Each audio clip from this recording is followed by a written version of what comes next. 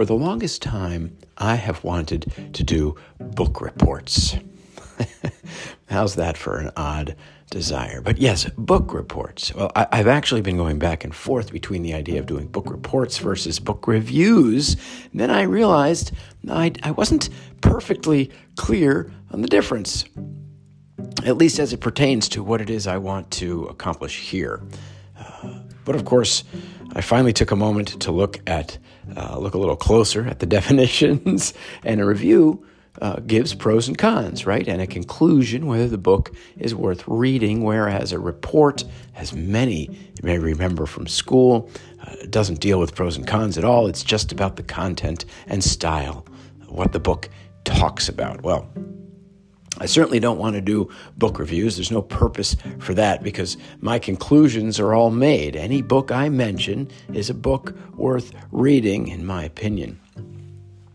But a report doesn't seem quite right anymore either, and I'm not able to clearly define or label what my actual intentions have been all this time, except for one point.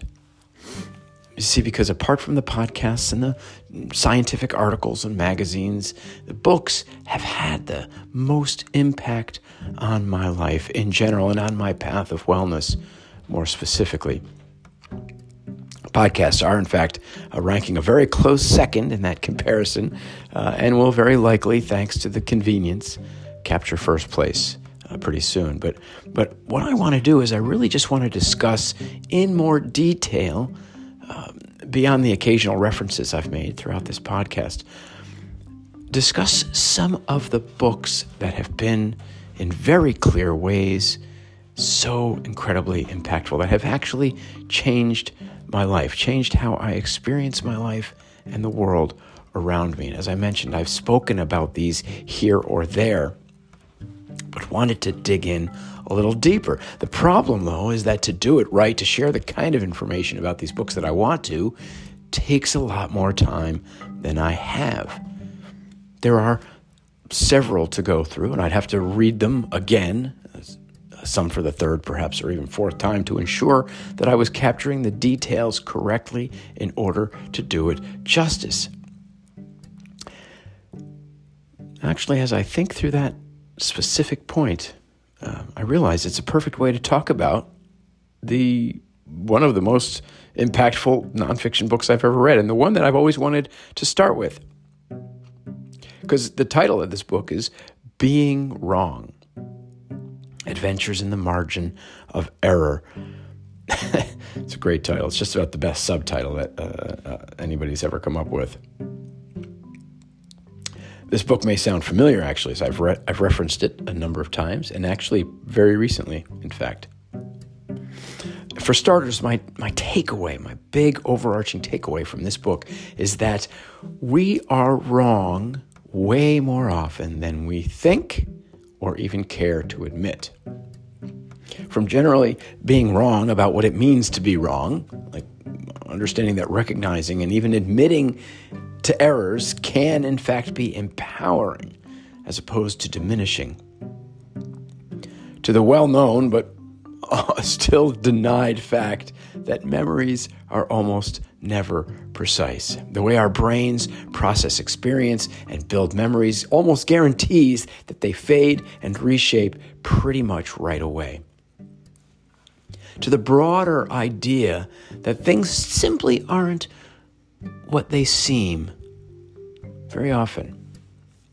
In fact, the author, Catherine Schulz, uses an example of illusions of light that early explorers were fooled by when sailing west from Greenland. But I love a different example of the same optical illusion that seems to trip up the flat earth community. They simply refuse to accept the way light can be affected by temperature and moisture that makes distant cities visible when they should certainly be well beyond the horizon. Hence, they have a belief that because they can see Toronto under just the right circumstances, it means that the earth is actually flat.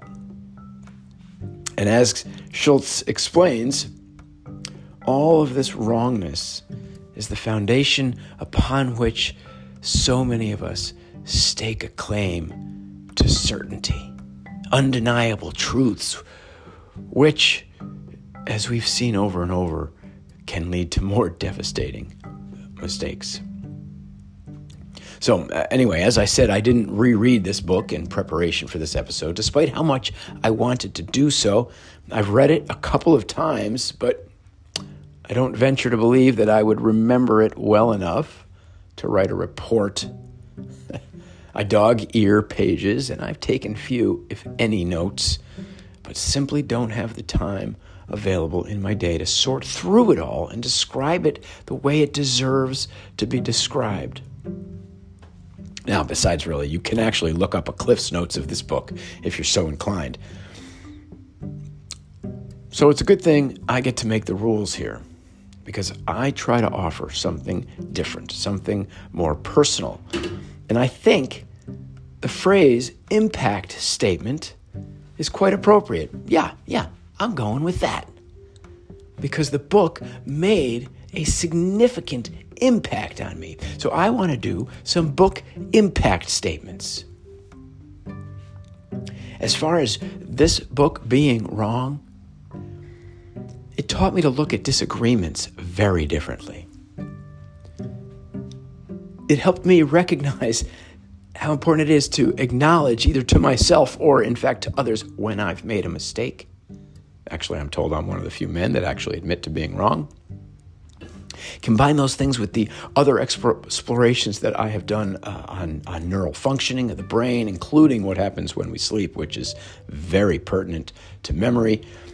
I regularly question what I think I remember, not foolishly disregarding it at every turn.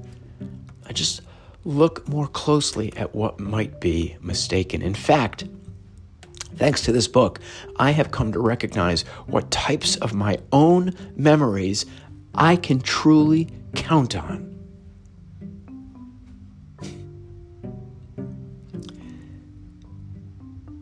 In considering this episode, in fact, reflecting in a fresh way upon Schultz's book, I have a new appreciation for the value of recognizing wrongness in myself and even in others.